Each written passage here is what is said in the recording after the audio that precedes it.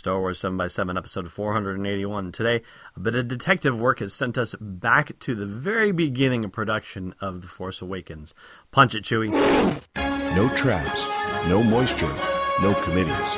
Just rebel-rousing fun for everyday Jedis. It's the Star Wars 7x7 podcast with your host, Alan Voivod. Destiny Unleashed. Hey, Rebel Rouser. Welcome to Star Wars 7x7. I'm your host, Alan Voivod, and here is the deal. There's been some detective work happening over at StarWarsNews.net, or Star Wars Newsnet, I should say, formerly Star Wars 7 News. There's been a little bit of a change happening there. And they have been discovering something about working titles of the Star Wars movies. Now, for those of you not familiar with the whole working title concept, remember when Return of the Jedi was being filmed under the name Blue Harvest? Well, that was supposedly to keep the production secret, and so that way they could mask all the tradespeople and other contractors from knowing what the actual production was, so that they wouldn't get gouged in the pricing and whatnot. But yeah, it doesn't really work that way anymore. At least not in this, hyper-connected age. With everybody being an internet detective and whatnot. So back about, a year and change ago, Jedi News UK had noted that there were subsidiary companies being set up under Lucasfilm's banner in the UK for production of movies. And the phrase Foodles, Foodles, had been the name of the production company that had been set up to do The Force Awakens. So Foodles was the Blue Harvest of The Force Awakens, if you will. And it had turned out that there were two other names registered. Again, Jedi News dug this up. One of them was Space Bear Industries, and the other one is Lunac Heavy Industries.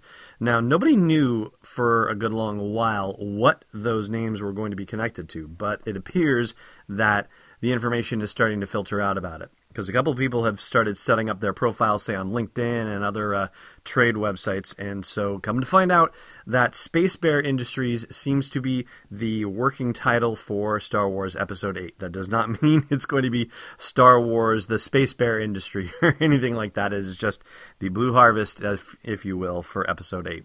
And Lunac Heavy Industries appears to be the working title for Rogue One, a Star Wars story. So as a result of these revelations, I went digging back into the archives of movie casting stuff, specifically the website moviecastingcall.org. Now, if you've been listening to Star Wars 7x7 for a while, you may recall that a while back we dug up the casting call notice for Episode 8 and revealed the fact that there were names of actors listed on there who were returning from Episode 7.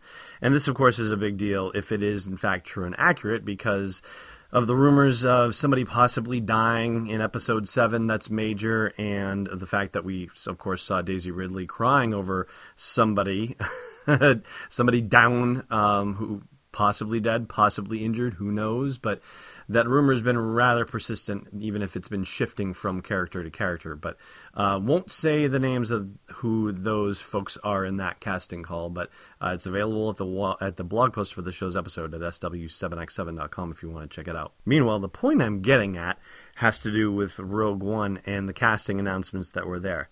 Now, we got a little bit about what Rogue One is about at a very top level, that it's about a band of resistance fighters that are stealing the plans to the Death Star. So we know that much. So this is the point where you may want to decide to skip ahead to 6 minutes and 30 seconds into the podcast, so that way you miss the slight bit of additional, more clarifying information that is being shared at moviecastingcall.org about Rogue One. All right, so if you're still listening, that means you didn't skip, so here we go. The casting thing says that it is looking for young male and female adults to play X-Wing pilots of the Rogue Squadron. So, okay, with Rogue One, we kind of suspected that it would be the Rogue Squadron, so this seems to be an additional nail in the coffin, a brick in the wall, a link in the chain, if you will. I don't want to call it confirmation yet officially, but it certainly seems to lean things in that direction. Additionally, it gives a little bit more detail about the movie. It says set between the third and fourth movies in the Star Wars saga, but closer closer to A New Hope.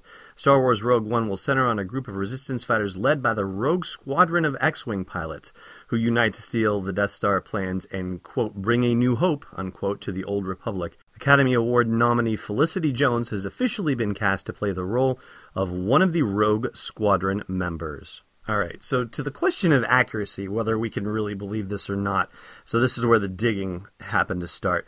I went back and looked at the original casting call for the two major leads of The Force Awakens, and they were initially named Rachel and Thomas on the casting website.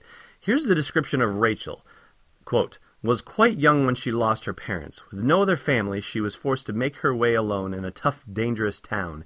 Now 17, she has become street smart and strong. She is able to take care of herself, using humor and guts to get by. Always a survivor, never a victim, she remains hopeful that she can move away from this harsh existence to a better life. She is always thinking of what she can do to move ahead. Now, think of Daisy Ridley in the last trailer and tell me that that does not describe her to a T. Maybe 17 is pushing the age thing, but beyond that, And here's the description of Thomas. Has grown up without a father's influence. Without the model of being a man, he doesn't have the strongest sense of himself. Despite this, he is smart, capable, and shows courage when it is needed. He can appreciate the absurdities in life and understands you can't take life too seriously. This is the guy who, in his talking figure, is saying, I'm having a really bad day, or a really messed up day. I can't remember what it is right off the top of my head, but again, sounds a heck of a lot like him, so that leads me to believe that the reporting on Rogue Squadron, Felicity Jones' role in Rogue One, is definitely pretty close to the truth. All right, it's time for trivia. Your feeble skills are no match for the power of the dark side. Last time we asked you who sees Luke before the first Death Star battle and exclaims, I don't believe it, how'd you get here? And that was Biggs Darklighter. Today's question, what enemy vehicles did the Rebels first spot from Echo Station 3T8? Thanks for listening to another episode of Star Wars 7x7. And hey, before you stow away on a Trade Federation landing craft, check out SW7x7.com for show notes, links, photos, videos, and more. And please support the podcast by joining us on Patreon at patreon.com/SW7x7. It's not a short negotiation, it's Destiny Unleashed. This podcast is not endorsed or sponsored yet by Lucasfilm Limited, Disney, or 20th Century Fox, and is intended for entertainment and information purposes only. Star Wars, the Star Wars logo, and all names and pictures of Star Wars characters, vehicles, and any other Star Wars-related items are registered trademarks and/or copyrights of Lucasfilm Limited or their respective trademark and copyright holders. May the Force be with them. All original content is copyright 2015 by Star Wars 7x7. We hope you love it!